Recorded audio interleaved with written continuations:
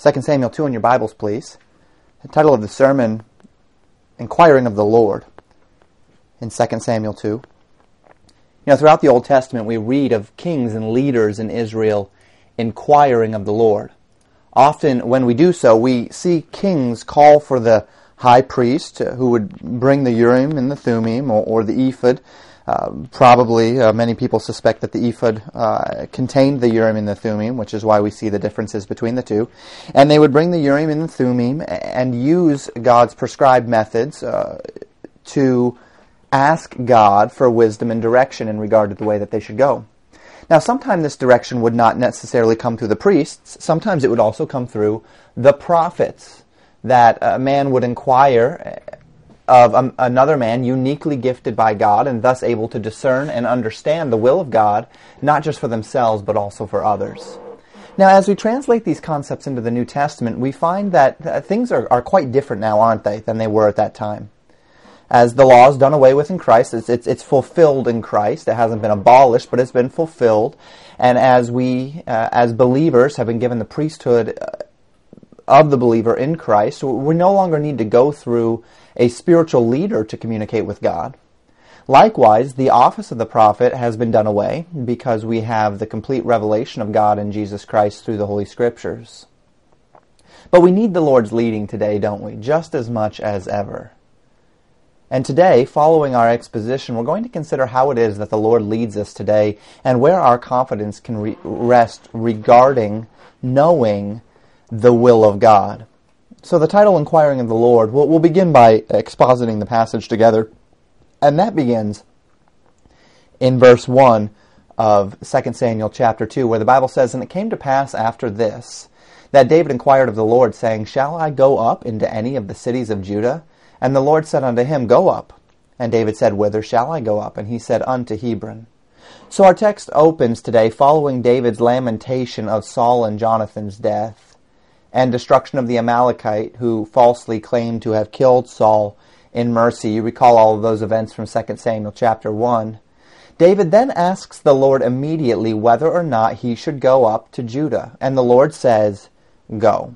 So David receives this revelation of the Lord, yes, go up and go into Judah. And then he asks God further, where in Judah should I go up? To which the Lord answered him directly that he should go up to Hebron. Now, Hebron was a spiritually and geographically significant city in Judah. It resided near the very center of the tribe's inheritance, and it was in the mountains of Judah. As much of the northern area of Israel had been taken by the Philistines in the battle where Saul died, the Battle of Gibeon, Hebron would have been a very safe and a secure place for a capital. The history of Hebron in the Scriptures is well recorded. It was originally a region called Mamre in the days of Abraham. It was in Mamre that the cave of Machpelah resided, where Abraham buried his wife Sarah, having taken that land, purchased it from the sons of Heth. During the days of Joshua, Hebron was taken by Caleb and became the inheritance of the family of Caleb. Now, Caleb was of the tribe of Judah, so it was a Judite area, but it was the inheritance of the family of Caleb. And David spent much of his time, as he had been fleeing from Saul, in the region of Hebron, a territory which was rocky. The people were his brethren. It would have been a good place for him to be, and so he spent much of his time there. So the text continues, and it tells us in verses 2 and 3, David went up thither, and his two wives also, Ahinoam the Jezreelitess, and Abigail Nabal's wife the Carmelite, and his men that were with him did David bring up, every man with his household, and they dwelled in the cities of Hebron. So recall, David has his two wives at this point from his days in exile, Ahinoam of Jezreel, Abigail of Carmel. And the idea, as we see this concept, that he's bringing his wives with him, that every man is bringing his household with him, is that they're coming not for war, but for occupation, with the intent to live, with the intent of having your family there, bringing up the family with you. His men came up with him. They formally broke ties with the Philistines. They returned to the nation of Israel. They brought their families and their possessions with them, their household with them. That's the idea here. Remember that they had been in the land of the Philistines now for a good 16 months. So to leave Ziklag with all of the men, with all of the family, with the household, and to come to Hebron, this was a definitive step. This was a big deal.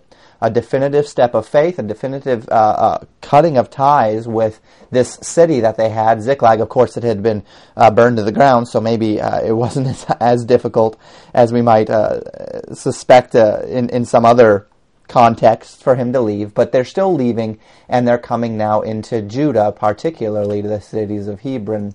And the scriptures tell us that the men of Judah came, and there they anointed David, verse 4, king over the house of Judah. And they told David, saying that the men of Jabesh-Gilead were they that buried Saul. Immediately, it would appear, David is anointed the king of Judah, and the text seems to reflect that this was done, as I mentioned, in very short order. It is an important note, however, that he is only king over the tribe of Judah. See, since the days of Joshua and through the time of the judges, the individual tribes of Israel had always operated more independently than they operated united. If we want to think of it in more familiar terms, we might use the word state instead of tribe. Each of these tribes of Israel was an independent state that operated entirely within its own authority, in a manner of speaking. They had their own leaders, they had their own system.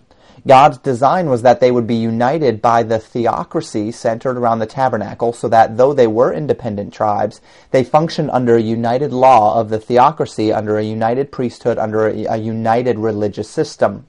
Now, in the days of Saul, the theocracy, a theocracy is a nation directly ruled by God alone through a priesthood, transitioned to what we would call a theonomy, where the nation was united under a common ruler, so not a priest, but under a king who had complete authority, but was intended to rule in God's name through the enforcement of God's laws. So in this case, Saul was intended to rule according to the law of God, the law of Moses, and yet he was the one that was in charge, and God would bless him or curse him based upon his obedience, but he was the king. And so that's where we transition from a theocracy where really the priests were ruling in the name of God, direct rule by God through the priest, to the rule of a man in the name of God in a theonomy.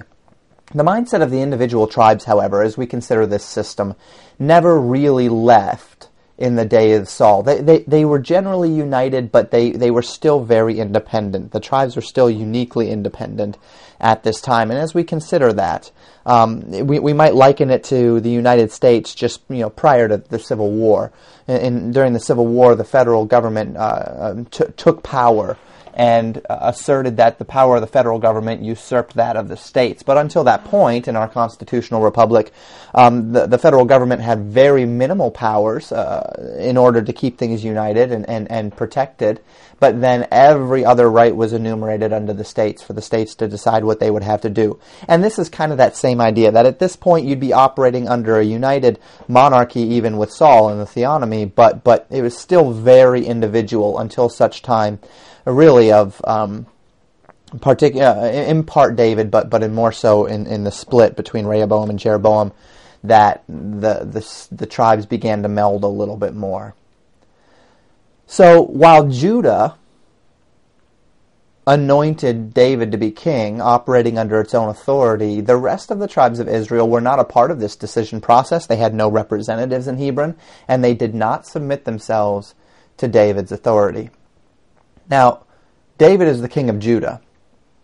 However, as king, he heard that the men of Jabesh-Gilead had gone and retrieved Saul and Jonathan's body from the wall of Bethshan, where the Philistines had hung them.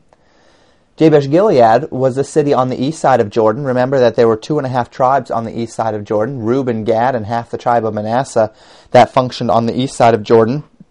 And things were a little bit different for them than for the other tribes, just based upon the separation of Jordan. So Jabesh-Gilead was in Gilead, which is on the east side, in that area. And if you recall, though the men of Jabesh-Gilead weren't Judites, they were very likely Benjamites, and very likely extremely close to Saul. Remember back in 1 Samuel, Saul said that the Benjamites were the least of the tribes of Israel. When Samuel was anointing Saul to be king, he said, "Who am I? I am of the least of the tribes of Israel, and I am the least of the families in that tribe."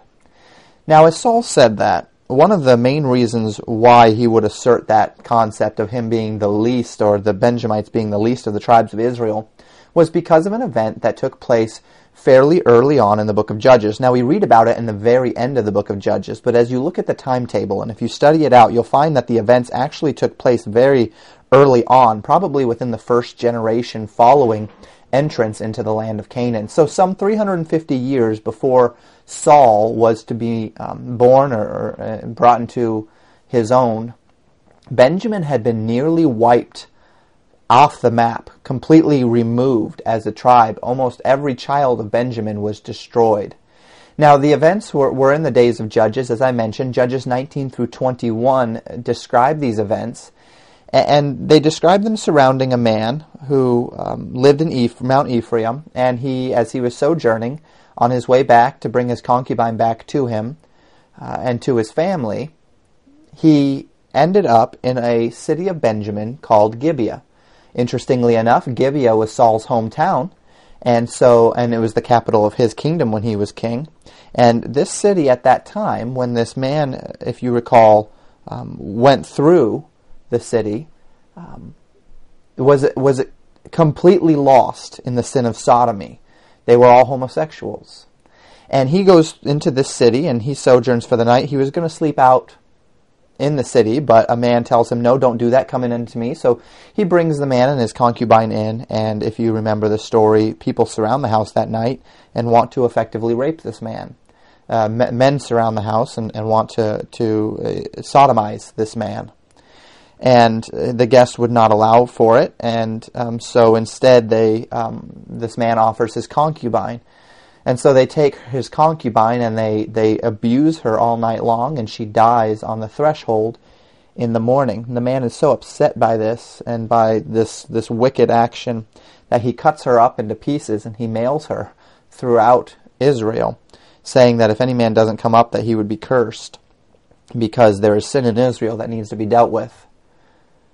When Israel heard of the atrocities done in that city, the sodomy and the wickedness, he calls on Israel to destroy them. They answer that call.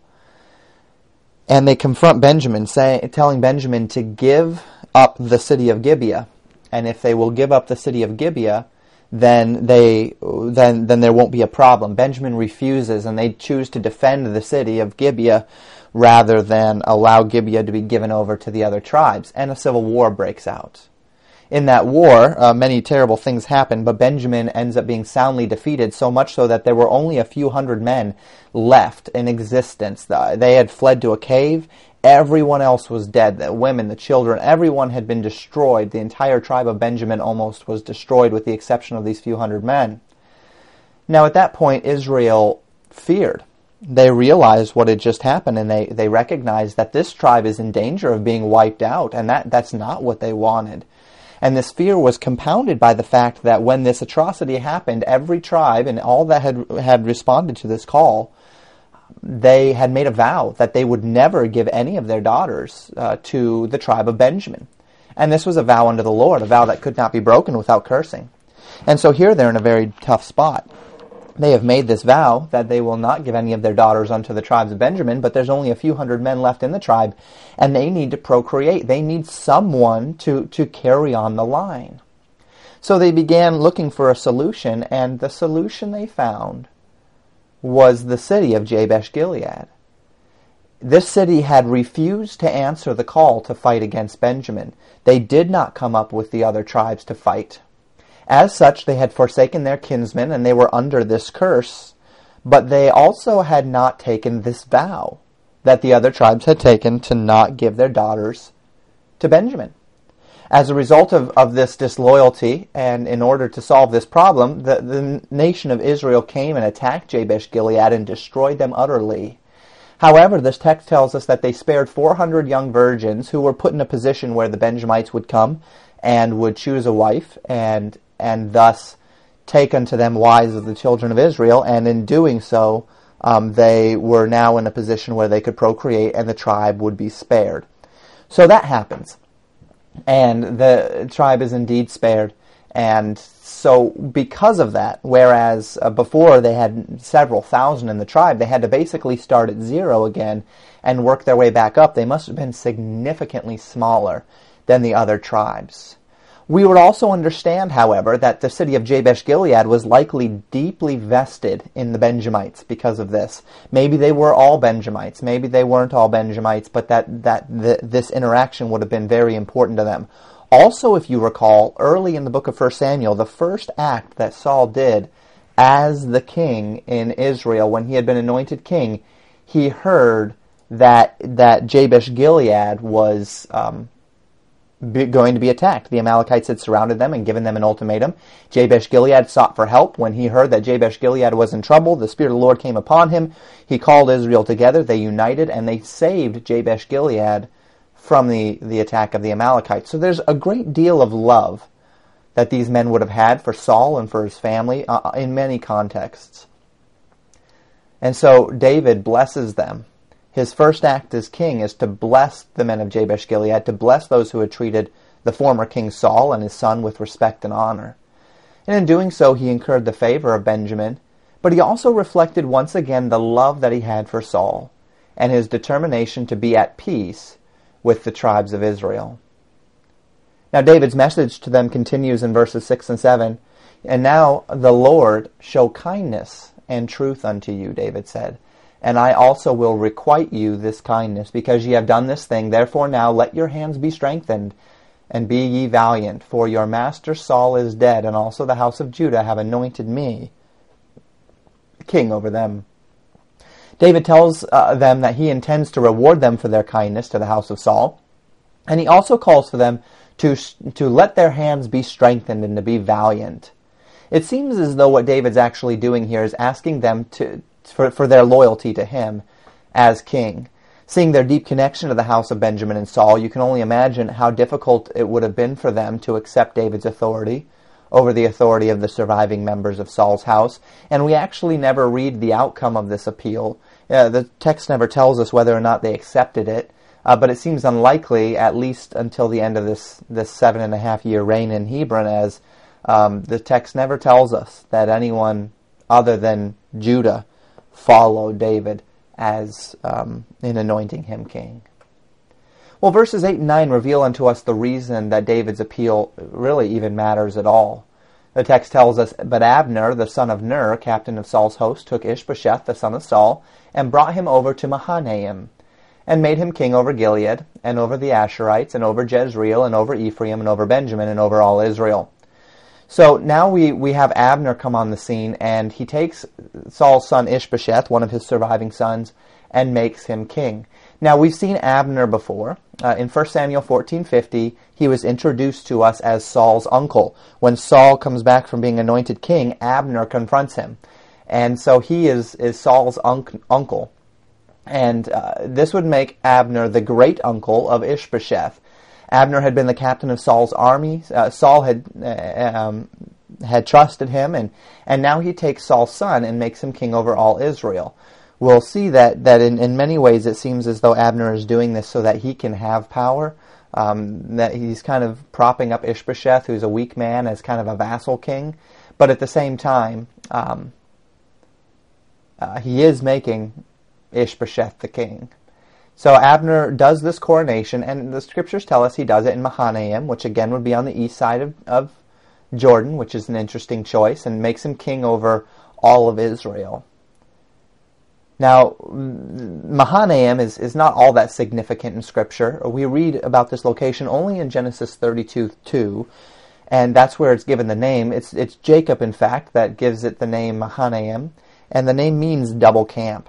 As Jacob was returning from Laban to meet Esau, he makes an encampment, and he sees a group of angels encamping with him. And he sees that encampment next to his own, and so he calls the place a double camp, because the encampment of the angels was with his encampment. So it was now called Mahanaim. So these two kingdoms are established. Notice verse 10. Ishbosheth, Saul's son, was 40 years old when he began to reign over Israel, and reigned 2 years, but the house of Judah followed David. Thus we see Ishbosheth's kingdom established. Notice verse 11. And the time that David was king in Hebron over the house of Judah was 7 years and 6 months.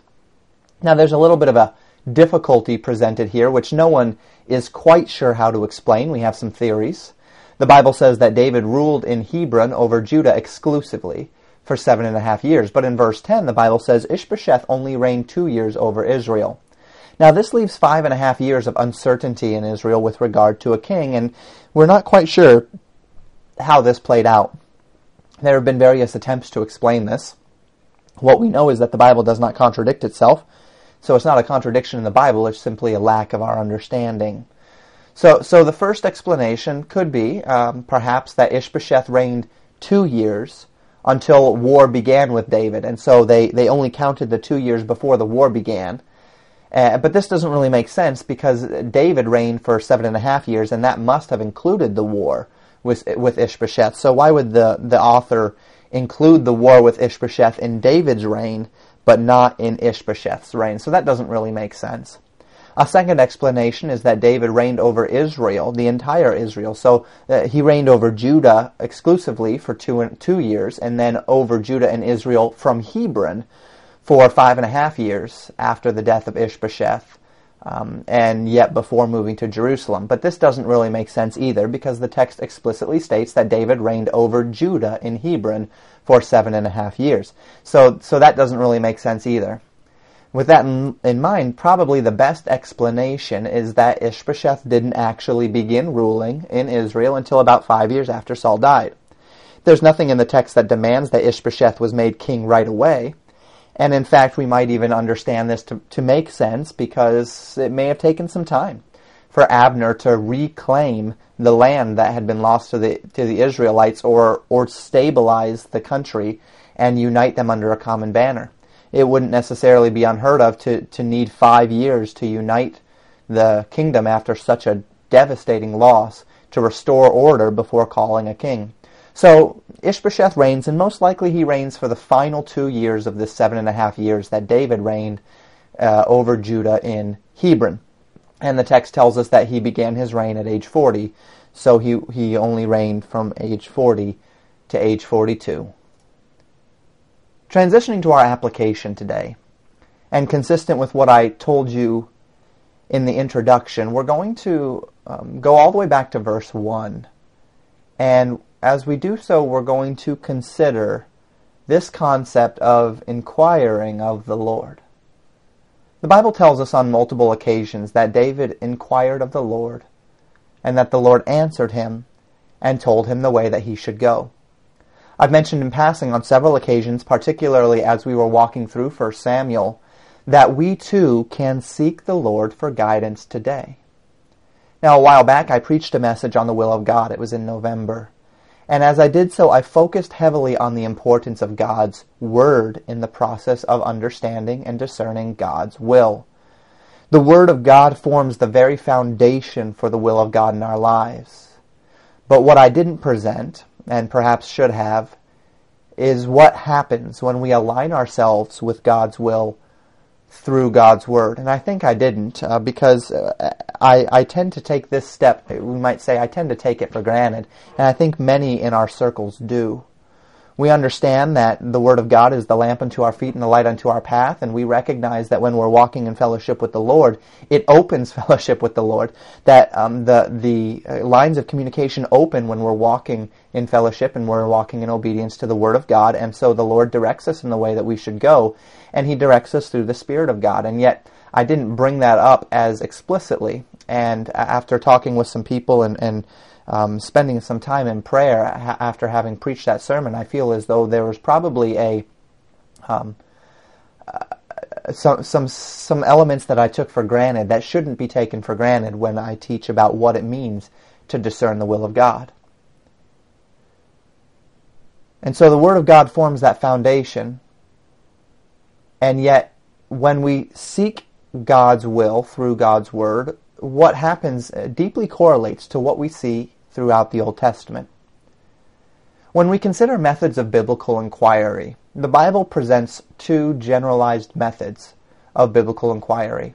In both Testaments, we find testimony of two sources of divine knowledge. the Word of God and the Spirit of God. In the Old Testament, both of these roles were fulfilled through the priest and the prophet. The priests were charged primarily with the responsibility of the Word of God, teaching the Word of God, taking the Torah, taking the Word of God and getting it into the ears of the people and teaching them how to live in light of it. But they also sought the will of God through the ephod, the Urim, and the Thummim, which is where God explicitly speaks.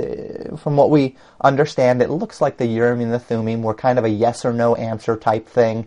You ask yes or no questions, you get yes or no answers regarding the will of the Lord. The prophets of God were charged with the responsibility of declaring the Word of God. So whereas the priest was intended to be the regular teacher of the Word of God, the prophet was intended to be the man that is raised up to declare the Word of God and call people back to the Word of God when they strayed. But he had a far more direct revelatory role. Whereas the priest's role was primarily word-based with some of the Spirit of God through the ephod, the Urim, and the Thummim, the prophets of God were heavily Spirit-based, seeking the will of God through direct revelation, declaring the direct revelation of the Word of God, of the will of God, and declaring the Word of God, but also doing the miracles and the signs and the wonders as they did so to validate the Word of God. Now, according to the Scriptures, the New Testament Scriptures, neither the prophet or the priest is an institution that functions in that manner today. 1 Peter 2:9 tells us, as Peter is speaking to believers, "But ye are a chosen generation, a royal priesthood, and holy nation, a peculiar people, that ye should show forth the praises of him who hath called you out of darkness into his marvelous light." The Scriptures tell us that we, as believers in Jesus Christ by grace through faith, fulfill God's will, that every man would be a priest of God, a doctrine which is known today as the priesthood of the believer. This doctrine does not imply that we don't need teaching today, that we don't need men to guide us into the truth of God's Word, but rather that through the Spirit of God, the only mediator between God and man is Jesus Christ. That man need not go through another religious system, that man need not go through a fallible mediator to have a relationship with God. Now, this was established the moment that Jesus gave up the ghost on the cross, and the veil of the temple was rent in two. That veil of the temple was rent, indicating that the way to the holiest of all, as Hebrews says, was now open. That there was no mediator between God and man save the one who had just died on the cross, the man Christ Jesus. And Hebrews chapter 9 explains to us that Jesus Christ has become that exclusive mediator between God and man, that every man has the capacity to enter into the presence of God, a privilege which was formerly reserved for the high priest alone. Now, the Scriptures also indicate that the role of the prophet as a man who now delivers new revelation is no longer necessary, because God has completed his revelation. He has spoken unto us once for all through his word. We consider this through several passages, first being Hebrews chapter 1, verses 1 and 2, where the Bible says, "God, who at sundry times and in divers manners spake in time past unto the fathers by the prophets, hath in these last days spoken unto us by his Son, whom he hath appointed heir of all things, by whom also he made the worlds. This passage directly contrasts God's former use of the prophets in time past with how God is working today, which is by speaking through his Son. And as we consider the concept of speaking through the Son of God, well, what does this mean? Because we don't hear the voice of the Son of God audibly today. So what does it mean that God in these last days is speaking unto us, has spoken unto us by his Son? Well, Ephesians chapter 2, verses 19 and 20 tells us, "Now therefore ye are no more strangers and foreigners," Paul speaking to the church, "but fellow citizens with the saints and of the household of God, and are built upon the foundation of the apostles and prophets, Jesus Christ himself being the chief cornerstone." In the Old Testament, God spoke through the prophets. In the New Testament, God spoke. Jesus Christ, he commissioned 12 men. And these were his apostles. They were his messengers. And as we look through the New Testament, we find that these men were given apostolic authority. Not just the 12, but there were other apostles as well, as we know of at least two more. Paul and Barnabas, both explicitly called apostles in the Scripture. And these were men commissioned by the Lord Jesus Christ himself to represent him and to carry with them divine authority. And as we consider this, In the Old Testament, the divine authority rested with the Word of God and the prophets of God. In the New Testament, the divine authority rested with the Word of God and the apostles of God. The prophets wrote the Old Testament. The apostles wrote the New Testament. And Ephesians 2 tells us that the foundation of the church is the apostles and the prophets, with Jesus Christ as the chief cornerstone. A cornerstone in a building is a stone that must be perfect. It must be square and level. And if you make the cornerstone square and level, then you build the rest of the foundation on the basis of that cornerstone. That cornerstone becomes the gauge, the canon by which everything else is set. And so if Jesus is the cornerstone, then he is the perfectly square stone by which everything else is set. And then the apostles and the prophets were raised up to write and to minister within the template of the cornerstone, to take the words of Christ and to put them in writing. Therefore, we have the writings of God through the apostles and prophets that can rightly be said to be the Word of God, the message of Jesus Christ to the generations. We continue our understanding of God's revelation through the apostles and prophets in Ephesians chapter 3, verses 1 through 6. Paul says, "For this cause, I, Paul, the prisoner of Jesus Christ for you Gentiles, if ye have heard of the dispensation of the grace of God which is given me to you word, how that by revelation he made known unto me the mystery, as I wrote afore in few words, whereby when ye read ye may understand my knowledge in the mystery of Christ, which in other ages was not made known unto the sons of men, as it is now revealed unto his holy apostles and prophets by the Spirit, that the Gentiles should be fellow heirs, and of the same body, and partakers of the promise in Christ by the gospel."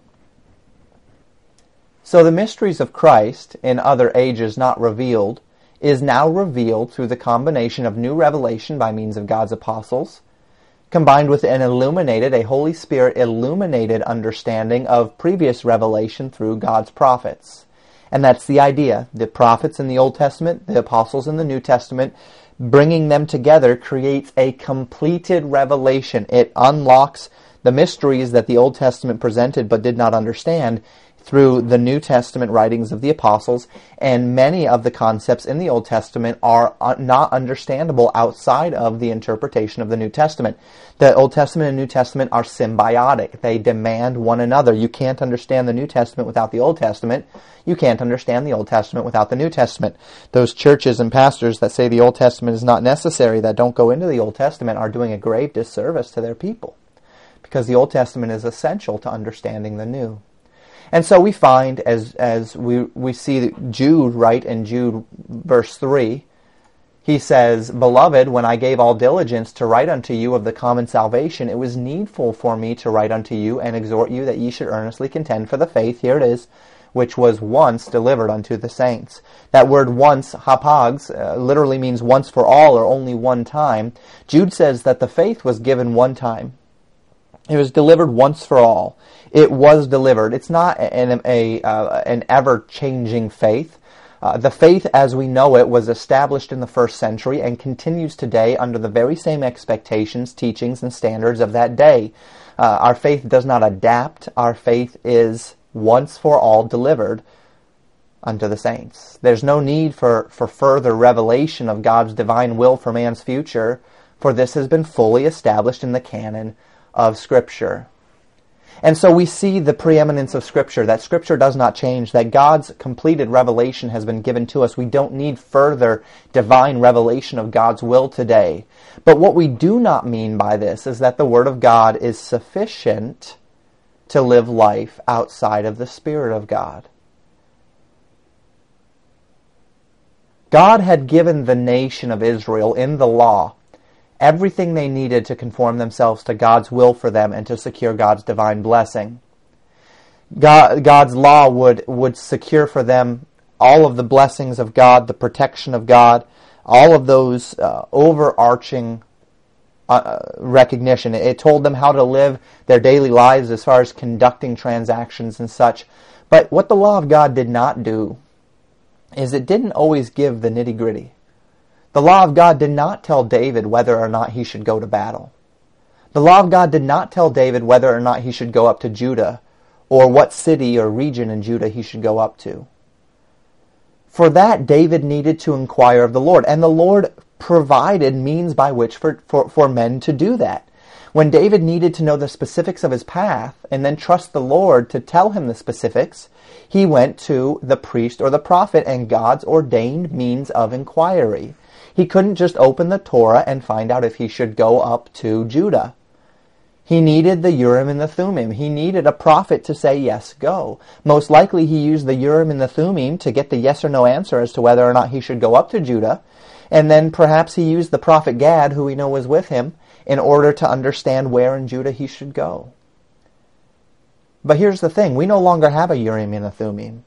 We no longer have men walking around in validity. There are men walking around saying that they have the Word of God in their ears, but we don't have that in validity today in that same way. So how do we tap into this need? The need for daily guidance. We have all the guidance that we need to know in how to live our lives, how to structure our lives for spiritual and physical success. We have all the guidance we need in the Word of God in regard to the moral expectations that confront us regarding personal holiness, interpersonal relationship, the framework for living. But what about the daily questions? Should I buy that house or should I not? Should I marry that person or should I not? Should I buy that car or should I not? What do you want from me, Lord? How should I handle this particular situation? Things wherein we really need guidance. Decisions that really matter. Are we just on our own for those? Well, indeed we are not. And just as God has given us sufficient revelation of His moral expectation through the Word of God, God likewise has given us another tool, just like He gave David, another tool which guides us into God's specific will regarding the decisions which we need to make, but to which the Bible gives no particular insight. If it's not a decision that you have a particular moral boundary, you can't just choose. Many decisions in life we say, okay, this is right, this is wrong, but what if they're both okay? Well, then which one does God want? So when we go to, as an example, illustration, when we go to marry that person, we first go to the Word of God for discernment and for wisdom. You understand what the Bible says about marriage, how important and permanent it is. So you go to God's Word. You understand that you should not be unequally yoked, either with an unbeliever or with a believer that's not headed in the same direction as you. You get that. You've studied the Word of God. You compare the character of this would-be spouse against the character, biblical qualities that God presents in His Word. You seek wise counsel from others, and you've got a generalized understanding that this is right. But there are other people that it might be right too. Other women, other men who would fulfill all of those biblical qualities. So is it God's will? And this is where the Spirit of God comes in. The Bible teaches us that the Spirit of God has been given to us as a teacher. We know that this means that the Spirit of God illuminates the Bible to us and allows us to understand it. But the Spirit of God also actively guides us in the way that we should go, under this one condition, that you are aligned with God's Word, that you are abiding in Christ. 1 John 2:27 tells us, "But the anointing which ye have received of Him abideth in you, and ye need not that any man teach you, but as the same anointing teacheth you of all things, and is truth, and is no lie, and even as it hath taught you, ye shall abide in Him." The Scriptures are speaking in 1 John 2:27 about the fullness of joy that we can have through fellowship. That's the theme of 1 John. And in 1 John 2, as John is teaching about walking in fellowship with the Lord, he tells us that the Spirit of God is active in our lives, guiding us into all truth. Not only the truths of the doctrines of God's Word, but the path that we should take. Psalm 119:105 tells us that the Word of God is the lamp unto our feet and the light unto our paths. That as we position ourselves properly with regard, with disposition to the Word of God, the path of God illuminates before us. But what this verse is telling us is that as we do right before God, we keep sin out of our lives, we maintain fellowship with God in Christ. As we maintain this fellowship, the pathways of communication are open between us and God. And when this happens, the Holy Spirit of God begins, and here's the word I'll use, He begins speaking to us. Now, I'm not talking about audible voices here. I'm not talking about those sorts of things. But those of you who are led by the Spirit of God understand this. You get this concept. You know what we're talking about when you talk about the Holy Spirit of speaking to you. Divine divine impressions, clear, definitive impressions, clear leading, obvious communication to you by the Holy Spirit regarding the way that you should go. And these lines of communication are naturally opened unto you when you are walking in fellowship with Christ and you have aligned yourself with the expectations of God's Word. And so you begin to be led by the Spirit of God. Now, I can't quantify this. We can't quantify this, can we? We can see examples in the Scripture where the Holy Spirit allowed men to know things and to understand things. We see preposterous and false examples of this in our culture and in church culture, oftentimes in charismatic circles, where they insist that God is telling them things about other people's personal lives, that they're seeing visions of people sinning, that they're smacking people on the head to heal and the fish flopping on the ground, other extra biblical nonsense.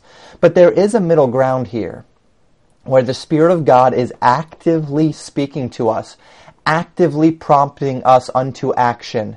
And every believer has experienced this. If you're a believer, you've experienced this at least in the simplest of ways. Someone has been laid on your heart and mind, and you begin praying for them, and then you end up calling them only to find out that they have had a medical emergency or a great need, and there you were praying for them right during their need. You're prompted to give someone money only to find out they were in desperate need.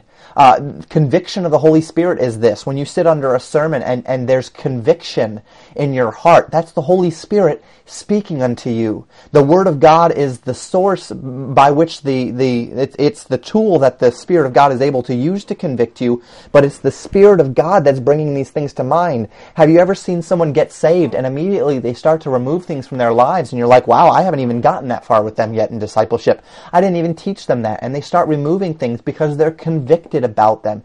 That's the Holy Spirit speaking. That's the Holy Spirit doing His work. We cannot discount this because it is essential. The Word of God is important, but this daily, moment by moment, what must I do? This is the Spirit of God. Now, for many believers, this is an unfortunately rare occurrence where you only seek the Spirit or listen to the Spirit of God when there's a major problem.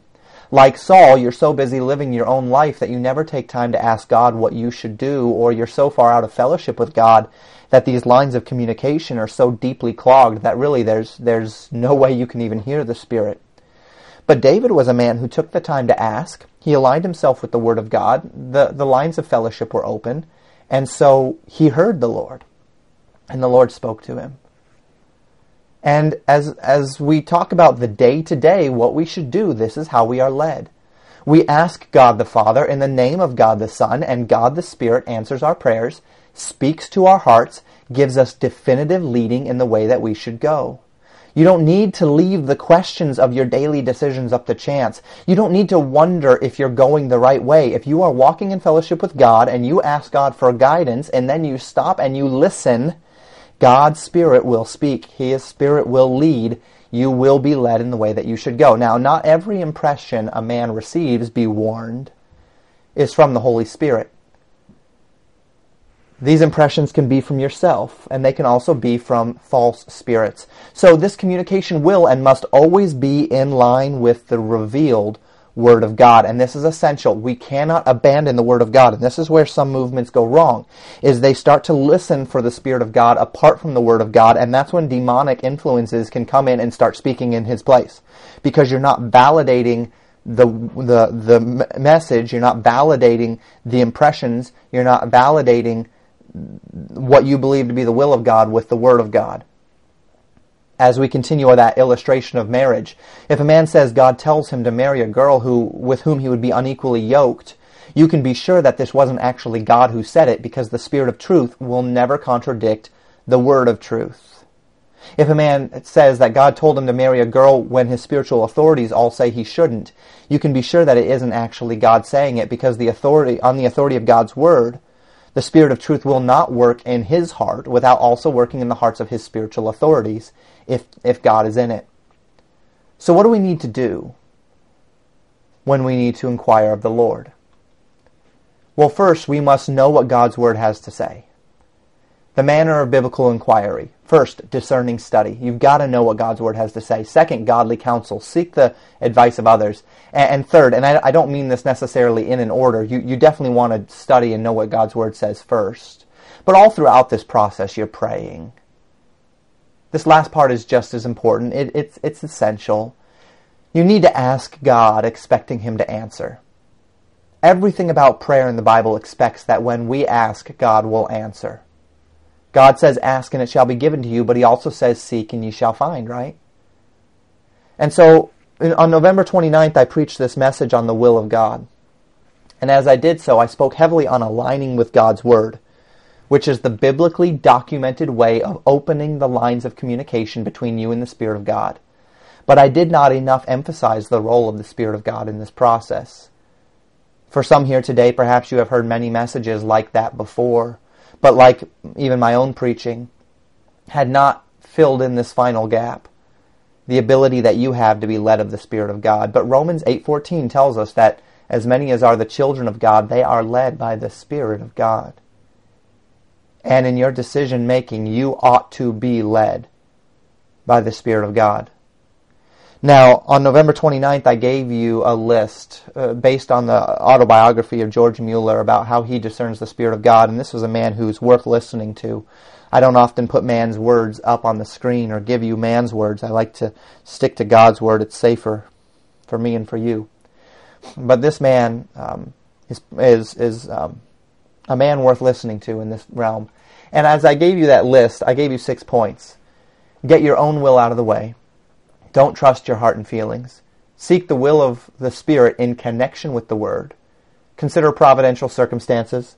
Pray specifically and directly. And then make a deliberate judgment and then keep testing it with prayer. Now in this list, these all make sense, that you get your will out of the way. You submit yourself to God. You don't trust your heart. You don't trust your emotions. You seek the will of God in connection to the Word. The will of the Spirit in connection with the Word. In other words, you see what the Word of God has to say and you align yourself with every biblical principle. You consider providential circumstances, opening and closing of doors, the advice of others. But in point number 5, pray specifically and directly. This is the point where George Mueller encourages us to invoke the Spirit. And he says it this way. It's kind of muddied in the same way that many times in our circles the Spirit of God gets muddied, including my preaching a few months ago. And he said this. He said, I ask God in prayer to reveal His will to me aright. When you ask God in prayer for something, you do so expecting an answer. And that's the idea. You get your will out of the way. You refuse to be led by emotion. You align yourself with God's Word. You seek obvious open doors. And then you directly ask God for His will. And how are you going to get that answer? Well, you're going to get that answer through the Spirit of God. If you're walking in fellowship with the Lord, which you must have done if you've already aligned yourself with God's Word, if you're genuinely seeking God's way and not your own, if you have taken your will out of the way, there's no reason why God would not explicitly direct your spirit into His exact will for you. I can testify to the truth of the leading of the Spirit of God in my own life, and the more we seek Him, the more we find Him, the more we learn to listen, the better we'll be able to hear. And if we will seek Him and find Him, then we can know that our decisions are God's will. And more so, we can know that if we go the way He directs, even if it doesn't make complete sense, that we will be led into the exact results that God has desired for us. All throughout David's ministry, David inquired of the Lord, discerned God's direction, and acted upon it. And he was blessed. The times of greatest failure in his life were when David, in a fit of selfishness, failed to inquire of the Lord. The same could be said of Moses and Joshua and every man of God. When they failed to ask God, their greatest failures arose. And so it is with us as well. If we're going to find success, then we need to know the way that God would have us to go. And in this regard, God has not left you comfortless. He has given you of His Spirit to speak to you, to directly tell you the way that you should go. So how are you doing today?